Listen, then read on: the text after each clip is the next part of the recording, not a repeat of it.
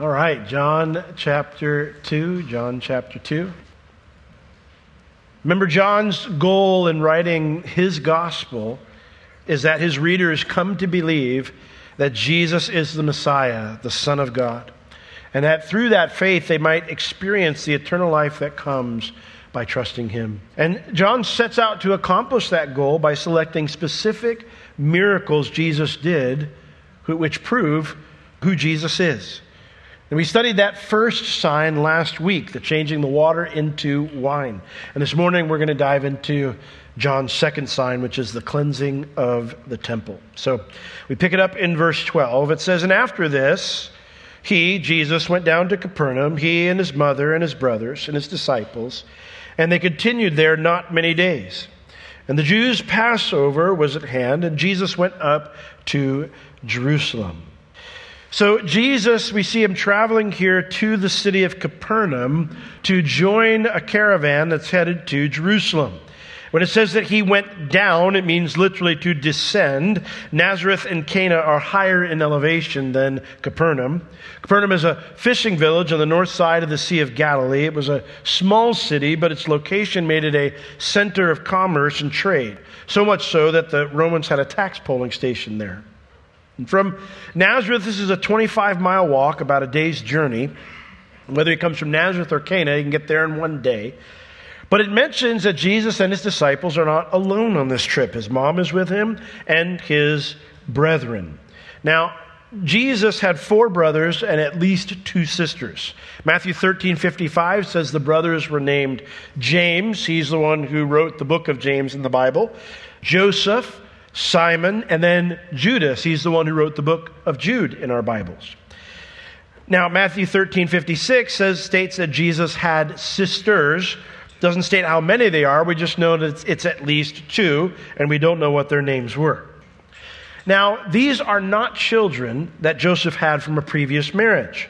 If that were the case, then the oldest of the boys would have been given the responsibility of caring for Mary when Joseph died, not Jesus. And yet we see Jesus is the one who's in charge of taking care of Mary.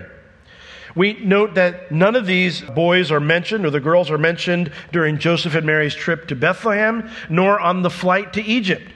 But they are mentioned frequently and almost always with Mary during Jesus' ministry. The natural conclusion is Mary's their mom, Natural conclusion from the text is to conclude that they are Mary's other children from Joseph. That would make them Jesus' half-brothers and sisters, since Jesus was not conceived by Joseph, but by the Holy Ghost. So they had the same mom, not Joseph as dad from a physical standpoint, but obviously Joseph raised Jesus just like he raised them. And that's the way to biblically understand this, okay? Why are they all traveling together? Well, because Capernaum is not their destination. They only stay there, it says, for a short while, a few days, because the reason they're there is they're joining a larger convoy headed to Jerusalem for the Passover. Verse 13. "And the Jews' Passover was at hand, and Jesus went up to Jerusalem." Now, the reason they're going up to Jerusalem during Passover is because the Feast of Unleavened Bread was one of 3 yearly Jewish feasts that required attendance in Jerusalem by all Jewish males over the age of 20. Passover is the first day of the Feast of Unleavened Bread. In Deuteronomy chapter 16, verses 5 and 6, it requires that you sacrifice the Passover lamb at the temple, at the place God will choose to put his name, he says.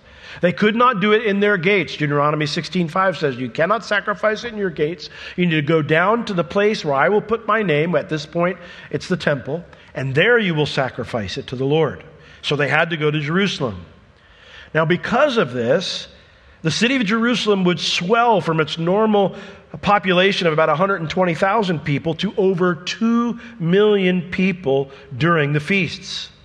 The main thoroughfare that went through the city would have about 250,000 people walking through it all day long. The lines at our Central Florida theme parks have nothing on Passover in Jerusalem. Josephus lists that at least 250,000 lambs were sacrificed at one Passover feast. So much so that the brook Kidron outside the city, it says it ran red. Now, the reason you needed to go in a convoy is because it's a long trip through a very deserted area. Criminals were known to attack lone travelers, so the safest way was to travel in large groups. And one such convoy would be leaving from Capernaum. And so it says Jesus went up from Capernaum to Jerusalem. You say, well, he couldn't have gone up. Jerusalem is south. Correct. But it is up in elevation, which is what this means. The Sea of Galilee is the second lowest lake in the world, next to the Dead Sea. Everywhere that you travel from Capernaum, you're going up. Jerusalem is over 3,000 feet higher than the city of Capernaum. And so he went up to Jerusalem. Now, anytime you have that many people in one place, it's going to make salesmen salivate. And the religious leaders of that day were quite the businessmen. Look at verse 14. So Jesus goes up to Jerusalem, and he found in the temple those that sold oxen and sheep and doves. And it says that the changers of money were sitting. They were sitting at tables.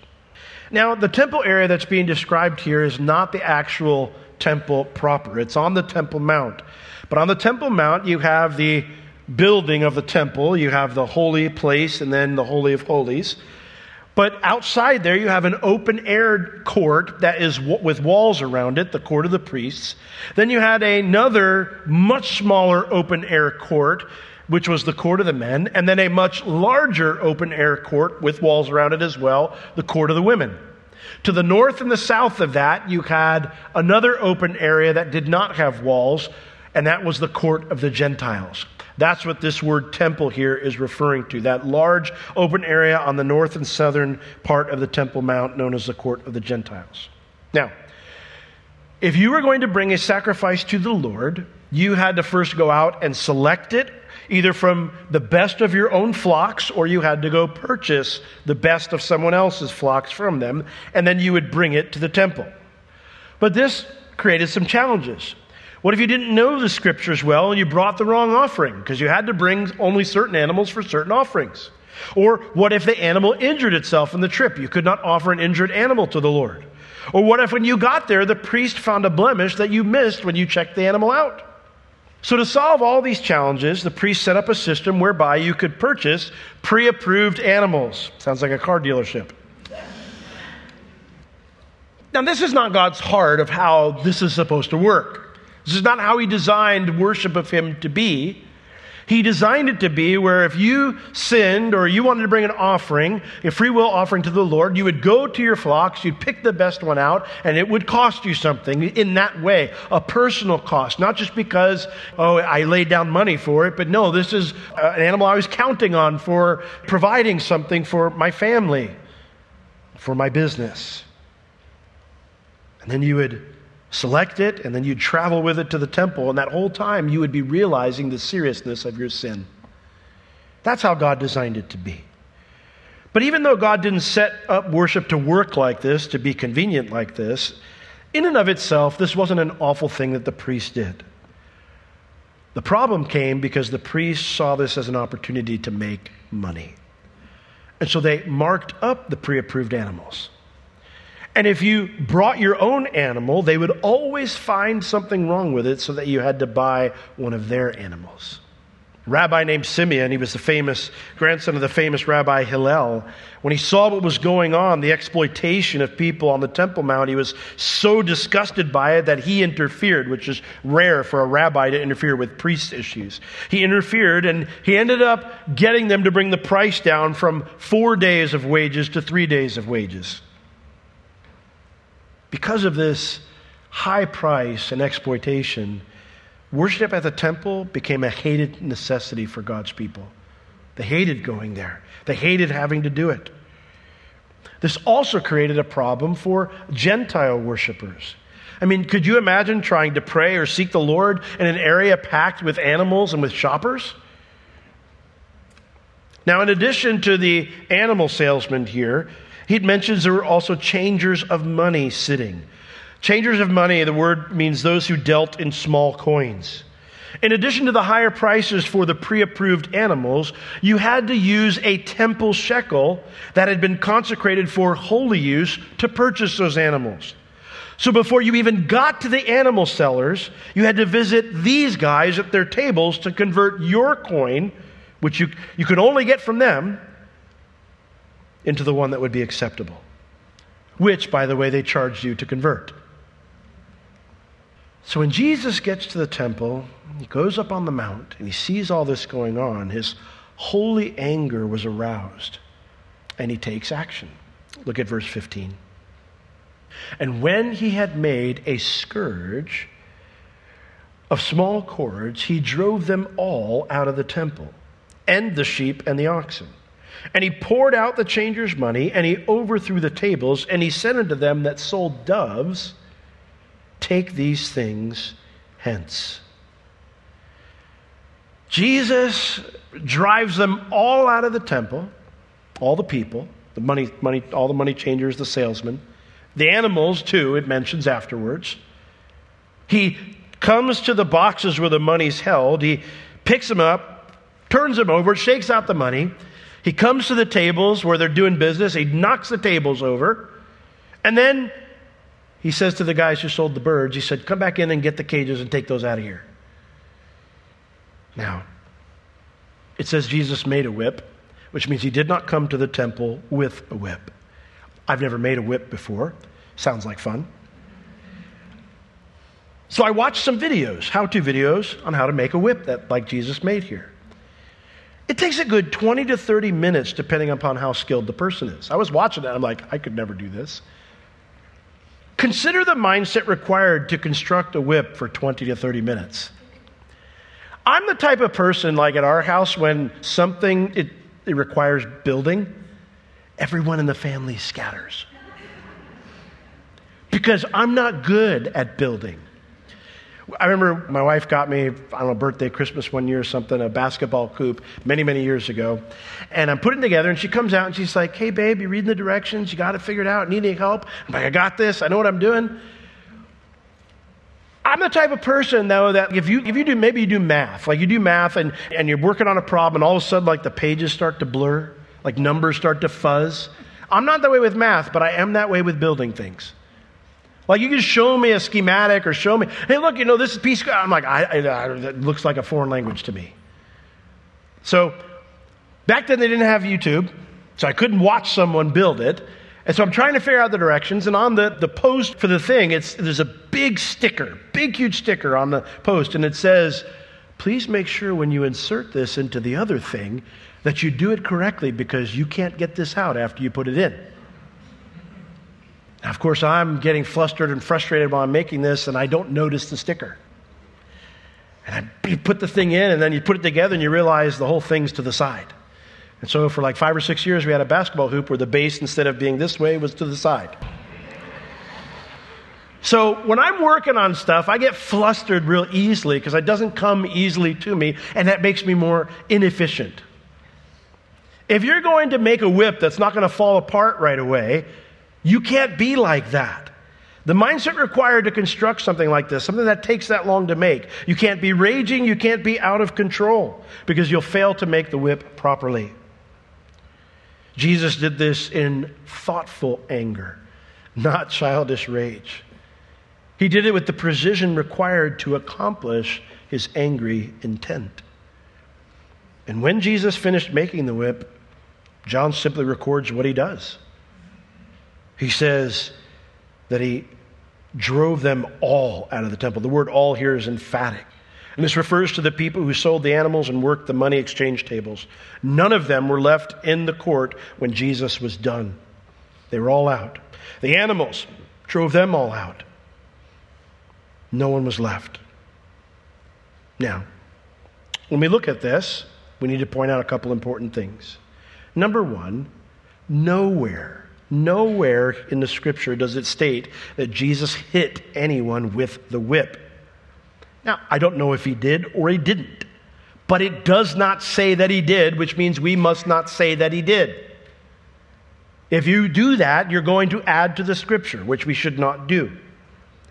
I bring this up because Jesus' actions here have become the go-to passage for justifying violence, physical violence for Christians. That individual Christians can be called to do violence upon the wicked in order to drive them out of our presence. Now, if you break into my home, I'm going to drive you out of my home with physical violence. But that's not what's going on. The idea of someone going onto the initiative where they're going to see something they don't like or something they think is wrong and do physical violence to get those people to stop doing it. The Roman Catholic Church, John Calvin, used these verses as proof for why Christians could execute men for heresy or unbelief. That is bad teaching, and lots of wicked behavior has resulted from that. Jesus is not giving a teaching here on the use of physical violence. He did not turn to his disciples and go, "Now, watch and learn." None of that's going on here. There is no afterwards where Jesus sits down and goes, "Okay, guys, you see what I did? Yeah, go and do thou likewise." There's none of that here. Jesus is not giving a teaching here on the use of physical violence, nor does he ask his disciples to make whips and help. It's not like he turns to John and he's like, "Bro, what are you doing? Do you see what I'm doing? Get to work. James, I thought you were a son of thunder, man. Let's go." None of that. I remember one day, my dad grew up in New York City. I grew up in Altamont Springs. Vast difference, right? My dad's favorite show was West Side Story.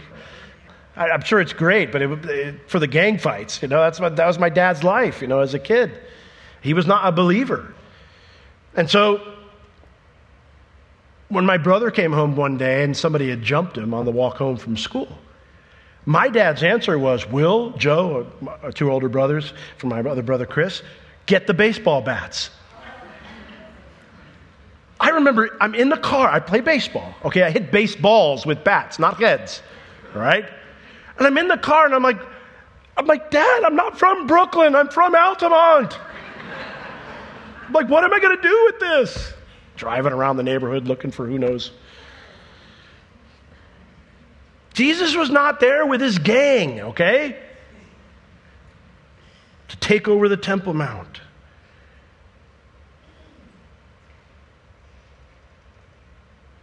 The church is not Israel. Okay? We are not a national theocracy. There is no Christian nation. The Christian nation is right here, these individual people. There's no such thing as a Christian nation. We are the people. In the same way this building is not the church, you're the church. There is no favored people outside of the people of Israel. We do not replace them, nor are we added to them.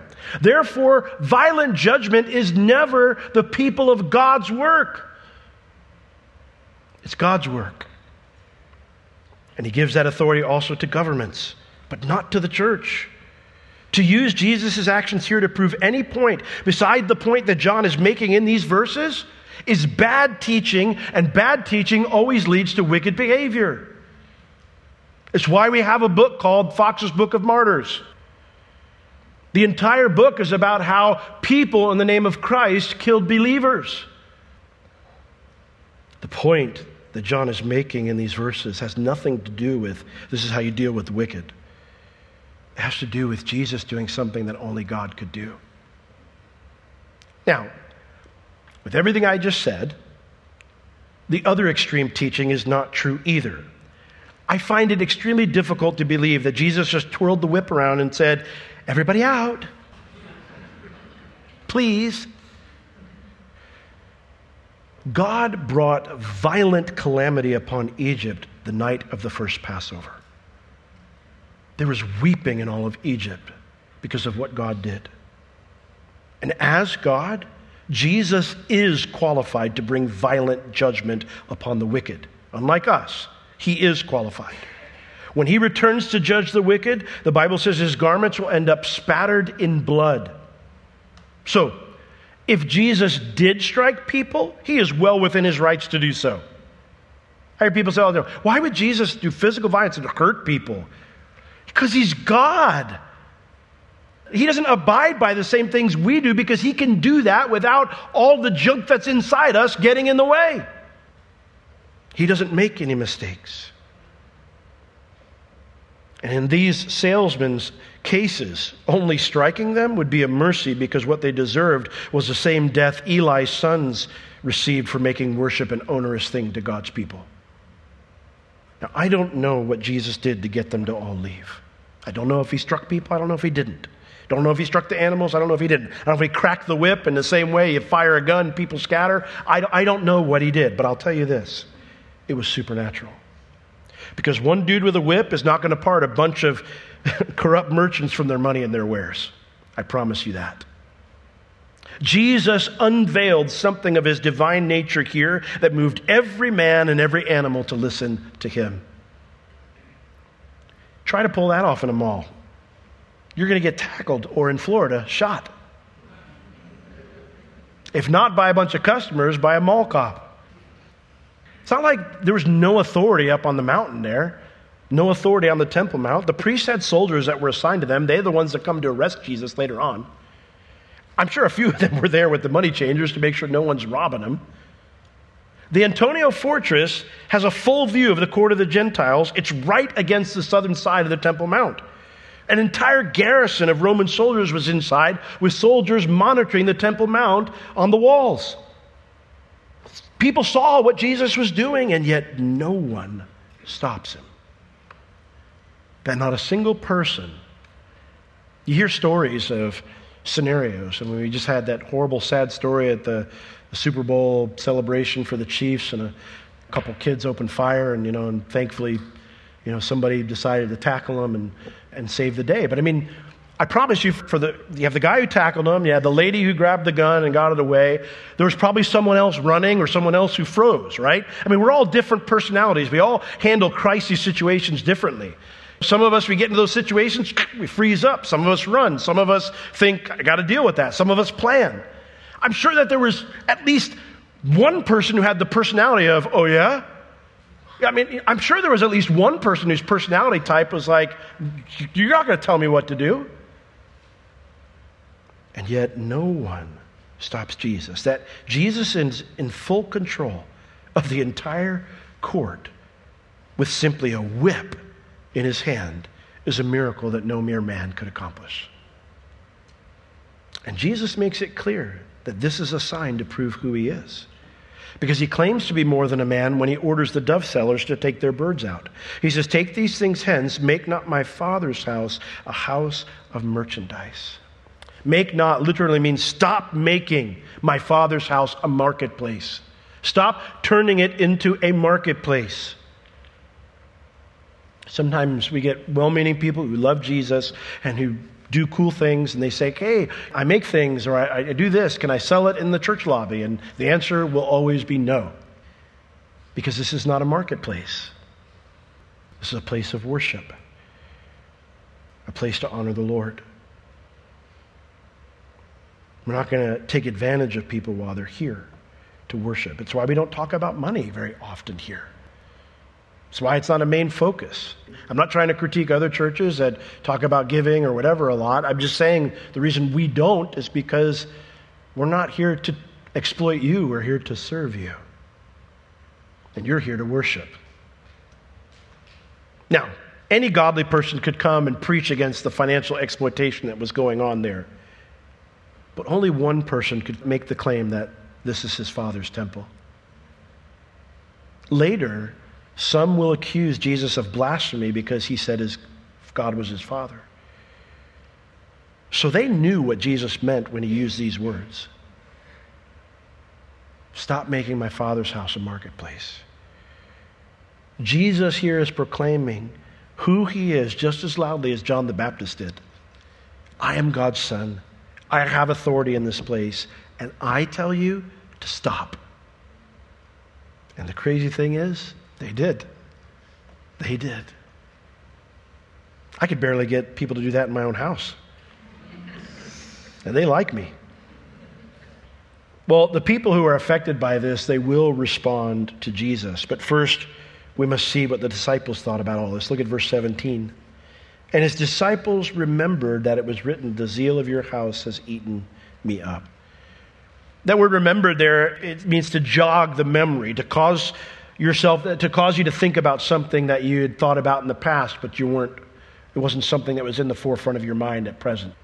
They saw this going on. Remember, they're not participating, all right? I mean, can you imagine what it was like for them? You get up to the Temple Mount and you're like, this is awesome. Like, we're here with our rabbi. It's our first time being disciples up on the Temple Mount. What are we going to do? Who are we going to meet? And all of a sudden you're like, John, what is he doing? I think he's making a whip. James, is he making a whip? I think he's making a whip. Why is he making a whip? And all of a sudden he goes and runs off and you're like,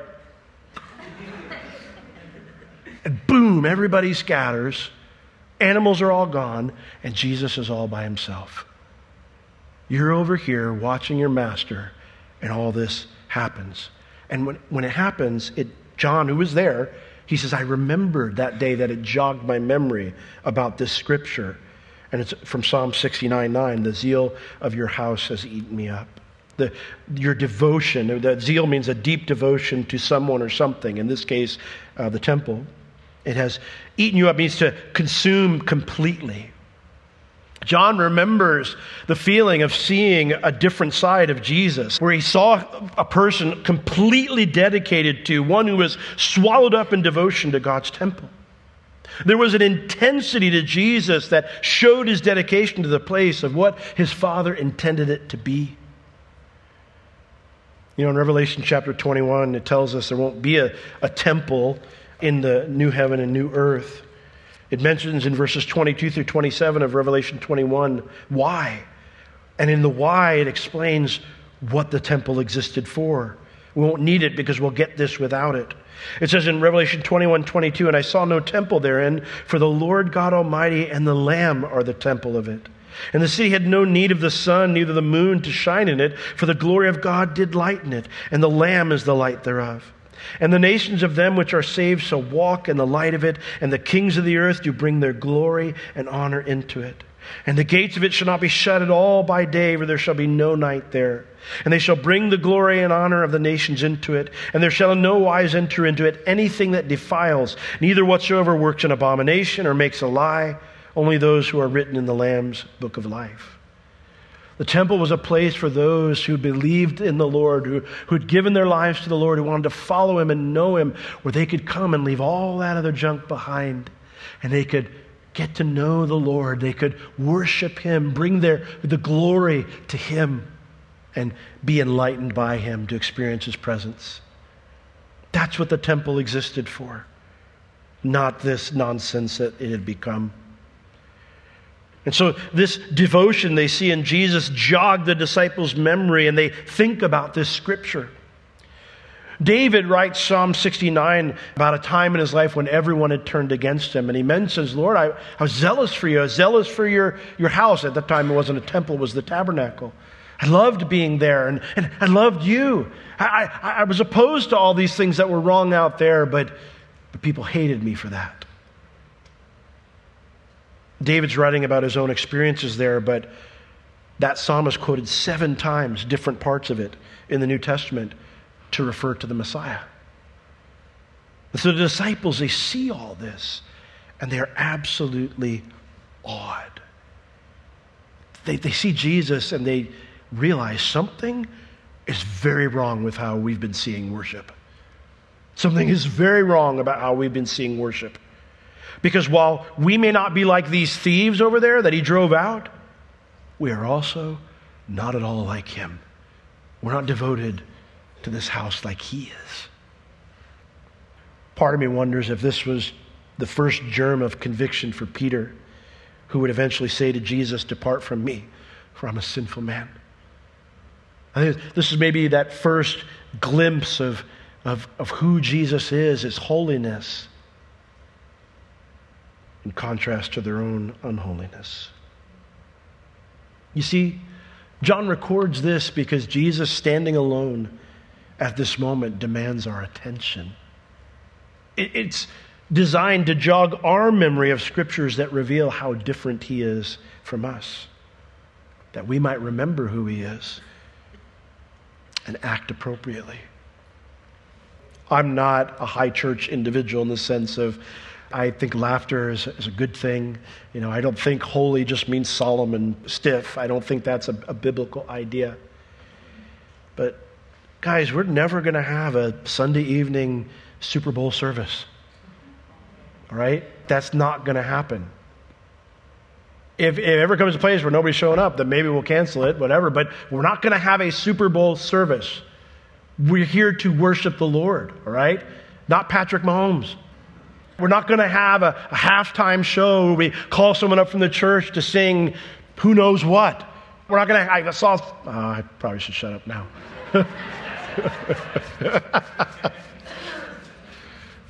My wife played me this thing where somebody was revealing their audio, their church app, and it was audio of the Kardashians. There's nothing holy about the Kardashians. There's no business having that associated with worship, right? I don't know them, and I'm not critiquing them, but there's nothing holy about that. That has no place, all right? If you're the pastor, you don't come flying into the service on a wrecking ball during the halftime show of your Super Bowl service, all right? Might get people to chuckle and laugh, but that's not what this is. This is not the Lord's house and the temple in the sense, but it's a place where we're coming to worship. When you sing, do you think about what you're singing? This event, when we see Jesus alone, is to jog our memory, to remind us who he is. He's not like us. When we do these things, they're holy things. When you pray, when you read your Bible, it's a holy thing. It's very personal. It doesn't have to be, I don't mean it has to be rigid, and that's not what I mean, but it's a holy thing. I remember when they were teaching us, when you study your Bible, read your Bible, it says, how to do that well, how to do that well. And it sounds silly, but it's so important. First, pray. Pray. Have the recognition, Lord, I'm not going to figure this out on my own. So I'm not going to learn this well because I'm so smart or because I work really hard. But to acknowledge the fact that, Lord, I need you. You're different than me. You're awesome. You're high and lifted up. I'm not. And when we consider that the Bible says that our bodies are now God's temple, this passage is not something that we can just brush over. This is a holy record that John shares with us here. It's one that we must seriously ponder so that we might trust Jesus more. That's his goal, right? So we might trust Jesus more. Now, someone eventually responds to Jesus, what he says and what he does. Verse 18, then answered the Jews and said unto him, what sign do you show unto us, seeing that you do these things? We don't know who this is. The Jews here could refer to everybody who was on the Temple Mount, or maybe just the salesman. John usually uses this phrase to refer to the religious leaders. Like in John 1:19, it says, and this is the record of John when the Jews sent priests and Levites from Jerusalem. The Jews there, of course, to be the religious leaders. So I lean that way, but who knows who it is? They make a demand. They say, what sign do you show unto us, seeing that you do these things? Do something, demonstrate that you have the authority to do this. They understood what Jesus said when he said, this is my dad's house. You say you're God's son. Prove to us your authority is higher than those who oversee this place. I mean, if they're the money changers or the salesmen, they've got to be thinking to themselves, we're here, we have permission to be here. The priest told us we could be here. Who are you? Show us a sign to prove us that you're God's son. To which I love what F. Bruce said. He said, what sign could be more eloquent than what they just witnessed? They're all standing on the outside, and he's on the inside. What more does he need to do? How about you not budging from where you are?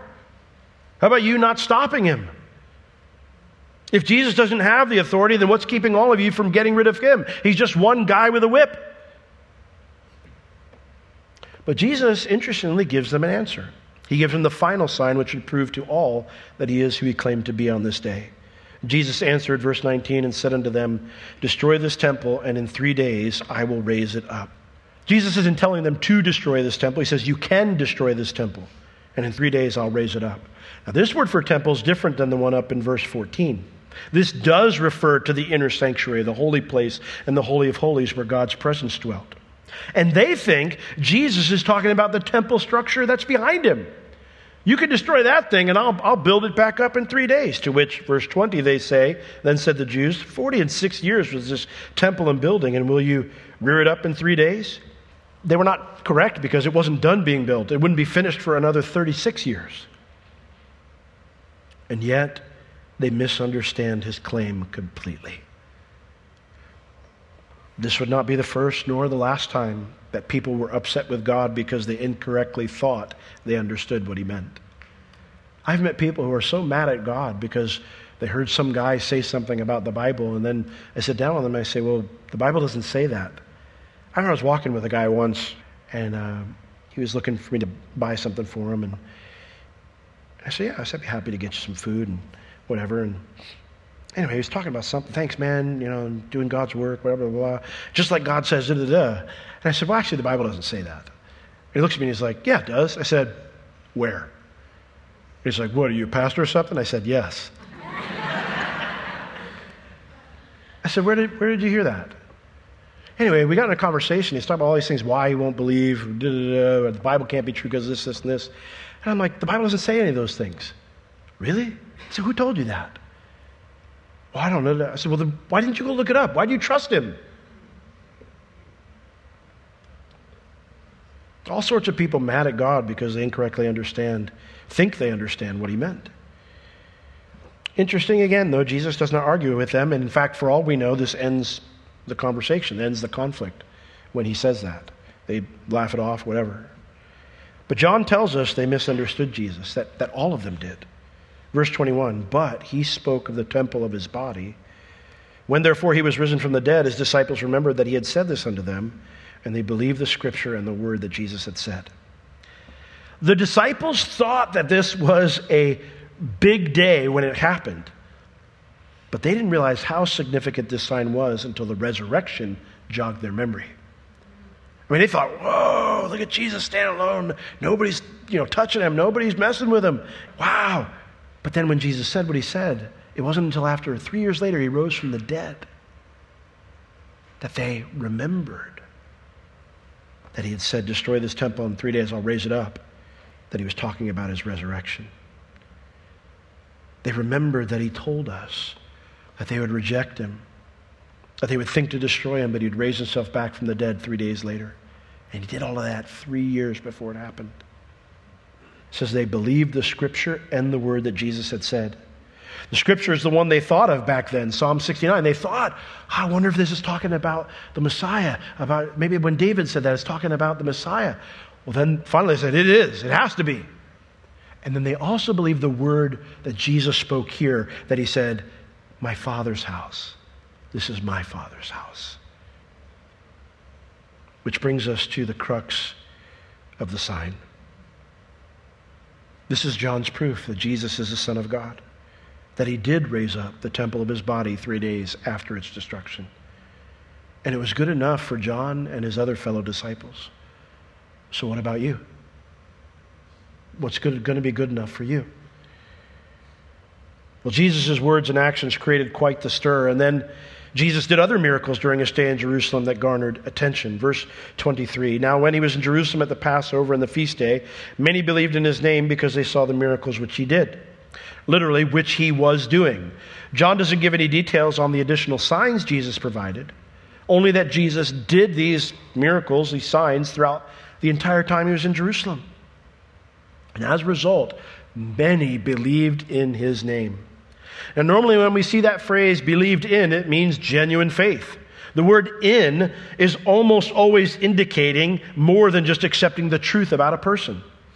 But John tells us there was a superficial quality to their faith. It was in his name, not in him. The idea of Messiah, not Jesus the Messiah. And Jesus' response to them gives us another glimpse into his divine glory. But Jesus did not, verse 24, Jesus did not commit himself unto them because he knew all men and needed not that any should testify of man, for he knew what was in man. The phrase Jesus did not commit, it means he kept on refusing to entrust himself to them. That's interesting because Jesus enthusiastically invited the 6 men from Galilee to follow him. but he didn't pick up any new disciples in Jerusalem. Why? Well, in the same way that Jesus knew Nathanael was a genuine Israelite, Jesus is familiar with all of us to the very core of our being. And so he knew something was off about them. It says that he knew all. That word know, it refers to acquired knowledge, knowledge gained by experience. How did he know them? He just met them. Because Jesus knows all of us. He's intimately familiar with us because he's been interacting with us from the day we were born. That's only possible if Jesus existed before he was born, if he's the eternal creator who existed before time. And so John closes with an important application from that truth, that he knows all. He says he did not need that any should testify of man, for he knew what was in man. The phrase did not need, he means he didn't need anybody to do a task for him. Jesus didn't need to turn to James or John or Peter and say, hey, do a background check on this guy Bob. He wants to be a disciple. None of that. He didn't have to say, hey, follow that guy around, find out if he's the real deal, get to know him. None of that. He didn't need any of that. Jesus doesn't need anyone to do a background check on us or to convince him that we're a good person to have on his team, because he already knows all of our thoughts and all of our motives. Knowing this about Jesus and how he used that divine knowledge to not commit to these new prospects leaves me with two personal applications. So as the team comes up, we'll leave it with that. First off, this means that the amount of time we spend convincing ourselves and others that we are good people or that God owes us something is an absolute waste of time. It's a waste of time. Because even if I convince myself or others that God owes me something, that I've given it my best and maybe done a halfway decent job at it, the reality is Jesus knows the truth. I'm not fooling him. I'm not making any case before him. My justifications and others' commendations will not hold any weight when it is most important, which is when I stand before an all-knowing God. The second application is this. Jesus knows everything about me, and yet he still died for me. He's intimately familiar with every time I rejected him or his ways. He's intimately familiar with my stubbornness and pride, my selfishness and my unkindness, and the list goes on and on. And yet, even though he's intimately familiar with all that, he still loves me, and he still wants me to be with him. While Jesus did not pick up any new disciples in Jerusalem, the Bible tells us that he sent those who did genuinely follow him out into all the world to preach the good news that anyone can be his disciple. Jesus knows everything about you, but he welcomes you to come. Follow me, he says. Have you answered his call yet? And if you have, are you inviting others to do the same? Let's all stand. Lord, we are so in need of pausing at this passage to see you standing there alone, no one opposing you,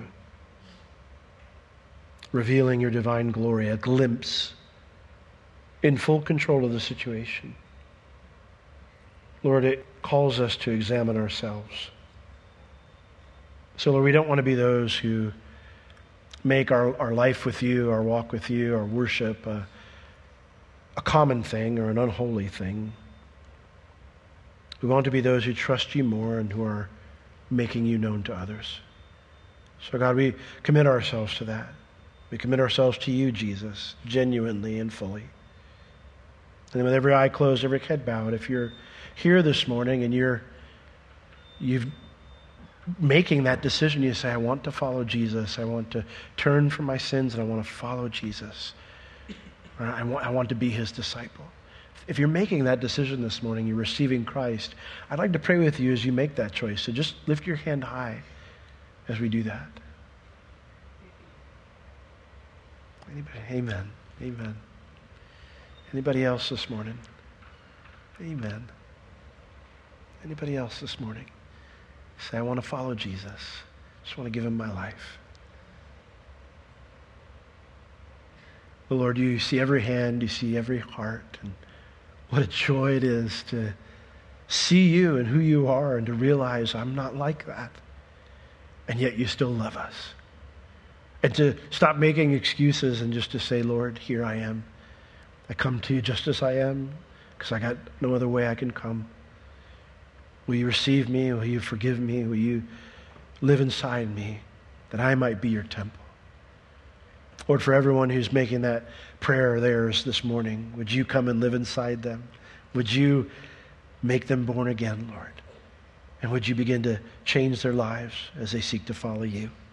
Bless them, I pray, and bless all of us, ask in Jesus' name. Amen.